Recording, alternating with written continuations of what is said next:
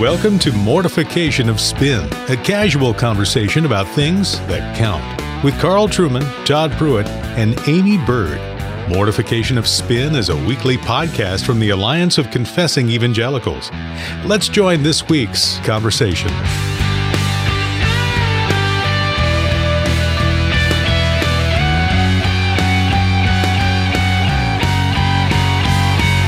Welcome to Mortification of Spin. This is Amy Bird, and I'm here with my co-host, Todd Pruitt, who has rudely interrupted me the first 5 times I tried to start this podcast, and Carl Trueman.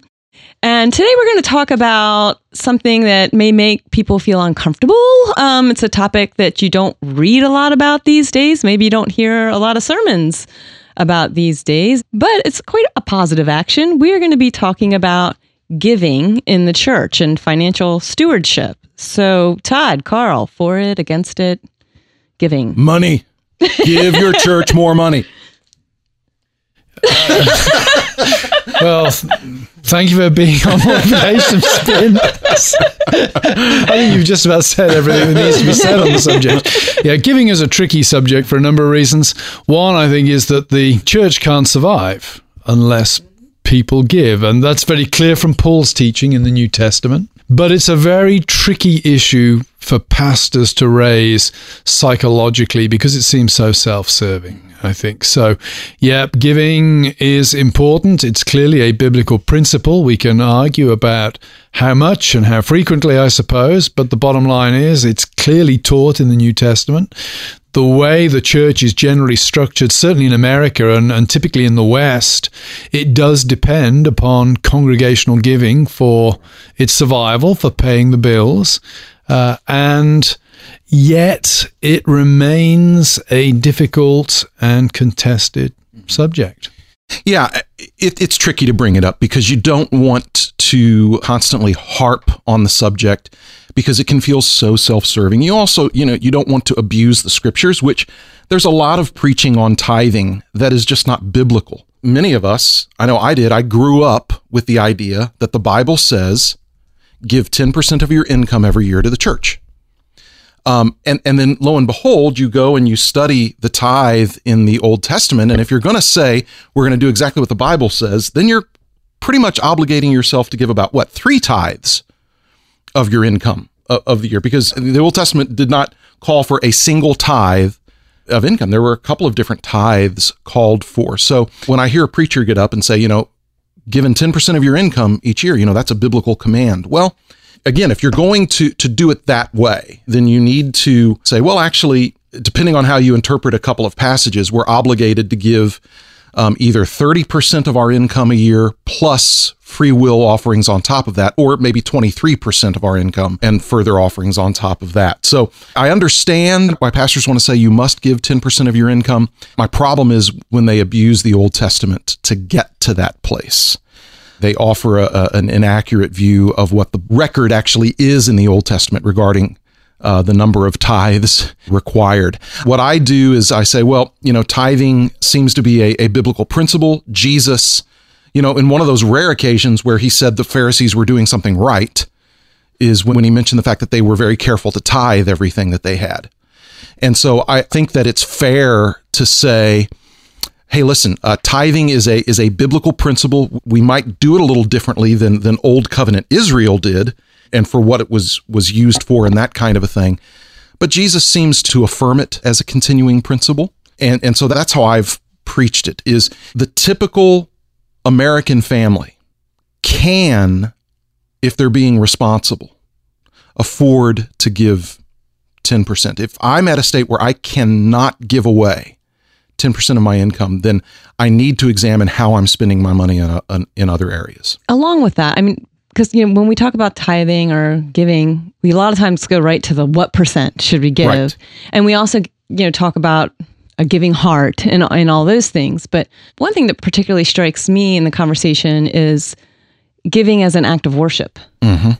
And I think that's an important part of the conversation. Definitely. It's part of our worship service. It is a part of the worship service of the people of God. Again, going back to Old Covenant times. Mm-hmm. And that's why we want it to be not as an additional add-on to a service as though it's a separate activity, but understood by God's people as an act of worship. And that's where I think that there's some interesting developments now with our technology and our culture. A lot of people now will give online through the church website, and then it's kind of separate from the worship. What do you think about that? Well, I'm asked about that. I'm torn. So here's, my family's practice is we give online, and here's why. I'd like to hear it. It's very pragmatic, because that way it keeps us from giving less than we might otherwise do. In other words, I know myself well enough to know that if I wait, and this is just for me, if I wait every week or once a month or once every 2 weeks to write a check, I might be thinking, this thing is coming up and I might want to. What I noticed was when we started giving through automatic withdrawal, our giving went up because it made us more consistent. Now, there are times when we will still give in a service for special offerings and that kind of thing. But I think this is a really personal deal. It helped me give more. There was actually a division at the Westminster Assembly, I believe, on the issue of whether giving was part of public worship or not. And I think I'm right in saying that a number of the Scottish delegates did not think it was part of public worship. But Scottish people are stingy, though, right? There's partly that issue. And for the listeners who don't see what's going on here, my Scottish wife is sitting to my left, and I'm now having to restrain her from administering some street justice to my beloved brother on my right. They can turn a lump of coal into a diamond in their fist in about 10 minutes. They certainly can. Yeah. But I think a little folk memory of that was when I was in the Free Church of Scotland in Aberdeen. The giving plate was outside the sanctuary. Yeah. So you'd put your tithe in on your way into worship. Now, I doubt very much if anybody would have given a strong argument that giving was not part of worship, but I think that practice reflected an older tradition. And I think the issue of whether one has to physically put something in the plate on a Sunday to be worshipping properly, I'm inclined to think in a good English pragmatic way, that's something of a red herring. The real issue is, are you giving? It's not when are you giving, or whether you're writing a check, or whether you're putting in cash. Obviously, if you're letting the plate pass you in the service week after week, you're liable to be suspected by other people in the church of not giving anything at all. That would seem to me to be one of the drawbacks of online giving, but I don't think that's a big issue. I think the key issue is, do you give and how much? And here's one thing I've heard. How would you respond to this? Those who say, well, I don't give financially, but I give of my time. I'm on this roster, I'm on that roster at the church, and therefore that's my giving. My time is my tithe to the church. I'm not going to give financially. My immediate response to that is, well, that's great, but your time does not help pay for the electricity that runs the air conditioning and the light bulbs when we're meeting. But how else might one respond to that? I'd say to that person, and in a very gentle way, then that tells me that among your other idols, money is one of them. You'd go for the subtle approach. Absolutely. I want to be very tender. I want to be very tender. Yeah. I have heard that before. I think it's ridiculous, and I personally, I think it's a sin. I think if you are a member of a church, you have been obligated to support that church in a financial way. I see that as the pattern going back to the Old Testament. I see that clearly as a pattern in the New Testament. You look at Paul's appeals for generosity and appeals to give to the church, and I just cannot conceive of the idea that somehow contributing financially to the church is up to the individual's conscience. I might nuance that a little bit by saying I think there are certain people and certain points of life when it can be hard for people to give. I mean, obviously, if you're poor and you're struggling to put shoes on your kids' feet and food on the table, you've got to make a priority of doing that, looking after your family. And there I could see somebody saying, I can't give a lot financially, but I know that the church needs X or the church needs Y, and I can give my time to that. I could see that. Yeah, and actually, I have said that very thing from the pulpit. Students might fall into that category quite often. You betcha. One of the things that I have said repeatedly from the pulpit is that when I have talked about stewardship and giving, I've said, you may be in a position today because of some tremendous loss or something like that, where you literally don't have an extra dime. You need to know that you're a part of a church, and what we want to do is not ask you for money, but we want you to let us know your needs so that we can care for you well. So we communicate that well. We have wonderful deacons that make sure that, to the best of our knowledge, we take care of people in our congregation with financial needs.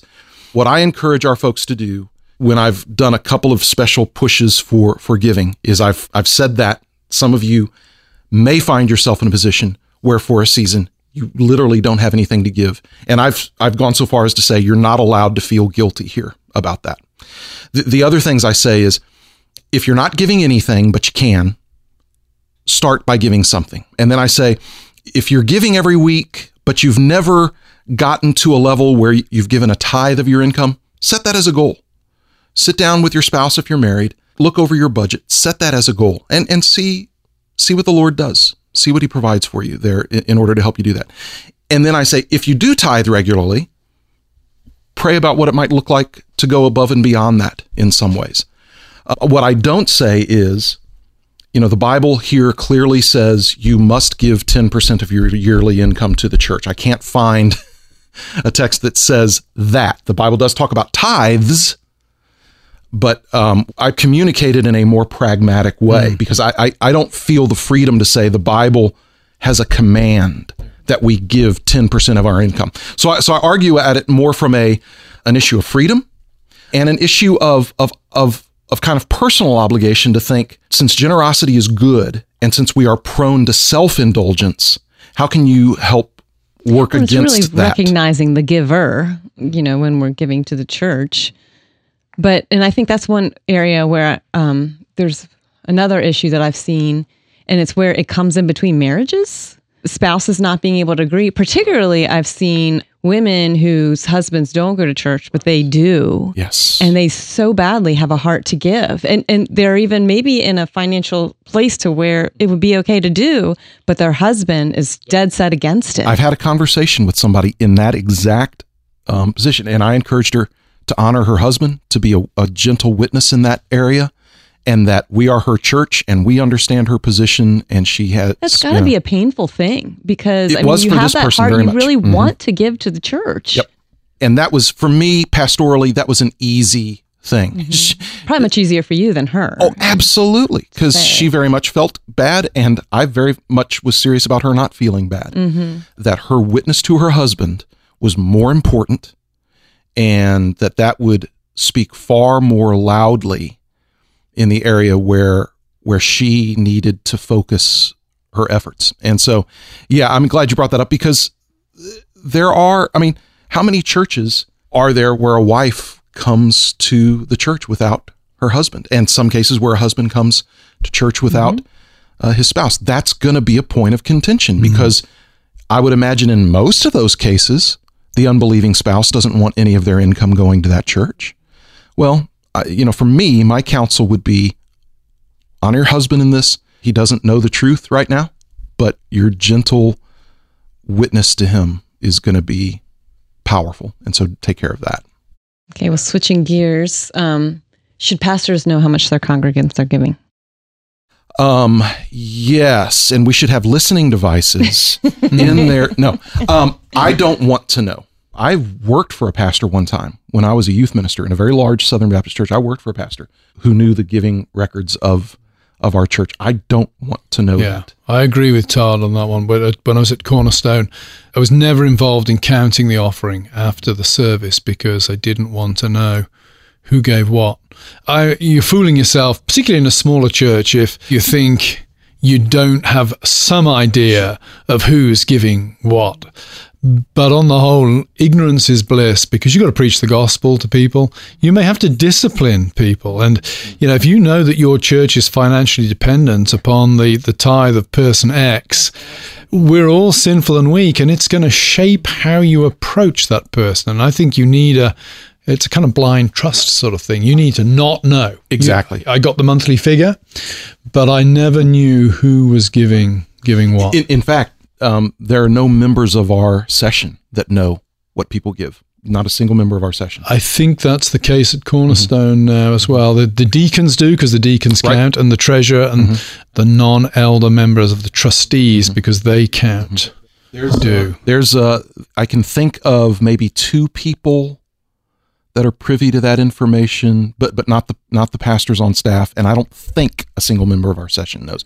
And and again, going back to just being realistic, I think it's really unrealistic to think that it wouldn't affect how we treat someone. That knowledge, I just think it's unrealistic, and I just want to be guarded from that. So yeah, I think it's a bad idea. I think it's a really bad idea for a pastor to be in possession of that information. Strategies for encouraging people to give are tough, because I said at the start, I think it's hard for a pastor to preach on this. I did when I was going through 2 Corinthians, but I typically didn't preach on it. What we tried, I think probably unsuccessfully to do, Cornerstone, was to get financial reports from the treasurer, have things in the bulletin, try to make people more aware of how much money's coming in, how much money's going out, and how it's being used.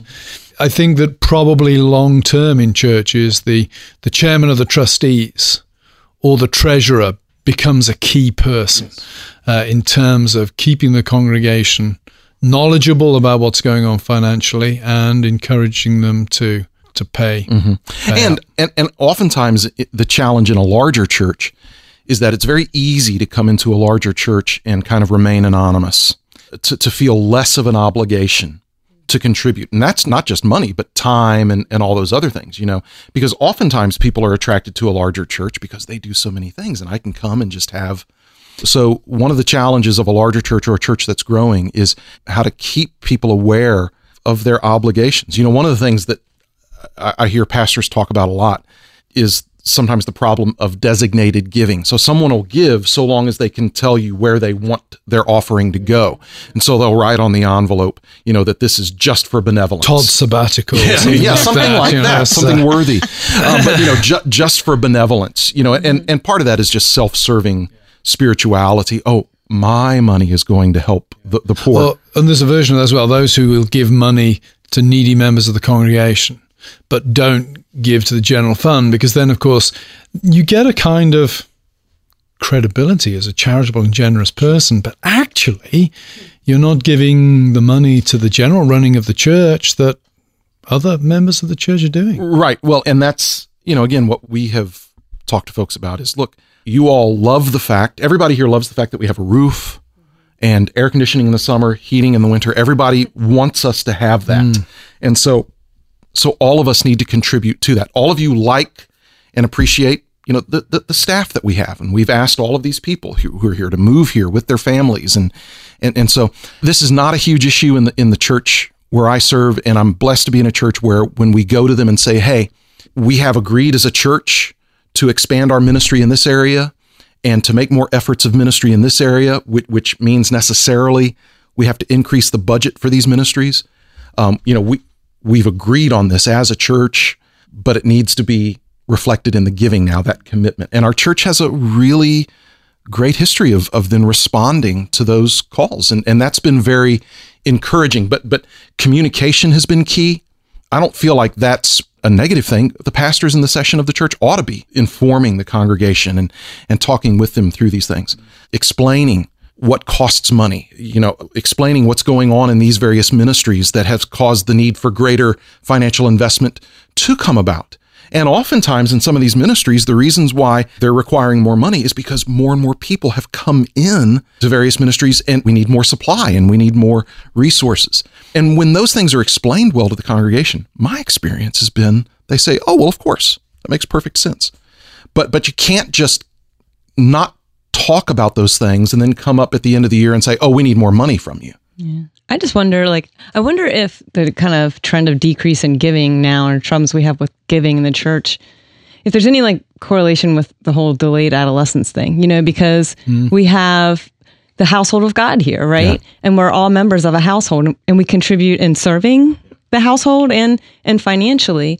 But when you look at your typical nuclear American family right now, I have a daughter in college. I'm not going to ask her to give towards the household budget, or anything like that. I mean, we just have a whole different picture. In my experience, my exposure to giving began when I was just a child in the church, and my parents trained me to think about that. And and it sounds really small now, but I look back and see that it was important. So going back to my earliest days, putting 2 quarters in my little envelope and giving that on Sundays, what that did was that taught me a lesson that as a participant in this church, it's a good thing to give. It's a blessed thing to give. When I was in high school and I worked a job, my parents asked me routinely, are you contributing to the church? Are you giving a part of what you're making to the church? They expected me as a high school student working for minimum wage to give away some of my money to the church. And they were right to expect that. Even young families a lot of the time will think, well, once we're, with the church for a while and more committed and more, mature or something like that, When I was a youth intern, newly married, making $15,000 a year, my wife and I tithed. Mm-hmm. And my first thought was, well, are we going to be able to afford that? Well, we did. I mean, we were always able to pay our bills, and we were able to give 10% of our income. You really have to lean on the Lord more in situations like that and see, what he can do. Mm-hmm. It always strikes me as a little bit ironic, given how politically conservative a lot of American Christians are, and consistently complaining about people being subsidized and getting free stuff from the government.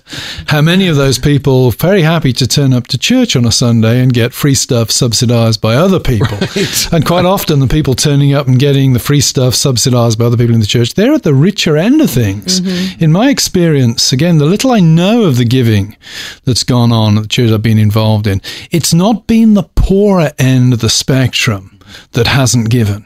It's actually been the wealthier end of the spectrum that has either given vastly proportionally less or even not given at all. And some recent surveys actually bear that out. That's an interesting, and I would say disturbing fact as well, that the wealthier people become, the less generous towards the church they typically seem to be. Yep, exactly. And I would want to emphasize, again, we all know of preachers who berate their people over money, and you get into some of these, like the prosperity movement and that kind of thing. We all have examples of that. But I can tell you, as Carl mentioned earlier, that most pastors who are decent fellows don't enjoy preaching about money and don't enjoy asking for money. They'd rather not. It's hard for them to do it. It feels awkward. And so when they do come before the church and make an appeal, it's probably because the church really does need an increase in giving. It's probably not because, he's wanting to build, a second swimming pool. So, well, hopefully this has been an interesting and stimulating discussion, challenging, perhaps a little confrontational at points. We hope that it's given all of you something to think about relative towards giving and the local church. Please head over now to our website, mortificationofspin.org. There you'll find yourself presented with a challenge to win something for free. Randy Alcorn's book, Money, Possessions and Eternity. And also, while we're on the subject of giving, we certainly don't want you to cut into your regular tithe to your church to support the Mortification of Spin, but please do remember, we are a listener-supported podcast, and if you have any money left over after your tithe, please make a donation to help keep us on the air. In the meantime, we wish you well and look forward to being with you next week.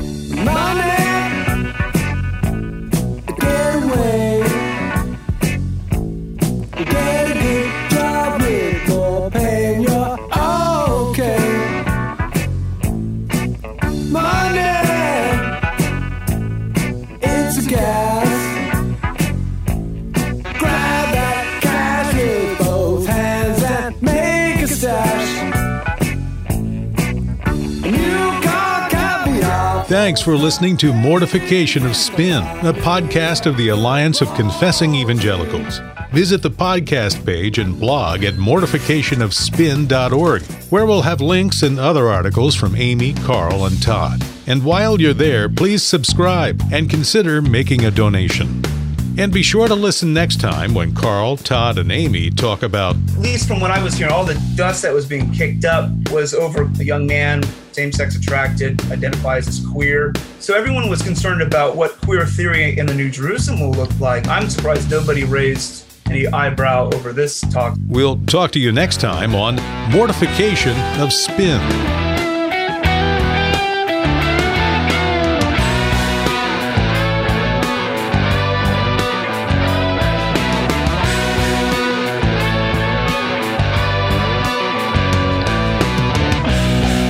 I used to lecture, he said, and he said, you wouldn't believe this, he used to be puffing cigarettes in class. He said, I'd throw them on the floor and stub them out in class. It's a kind of awesome world that's now passed. It's a man's world. It should be still that way. See, this is what I'm talking about, Todd. Women came along and gave us all these rules, and I hate it. Now you're mansplaining. Yeah, somebody's got to.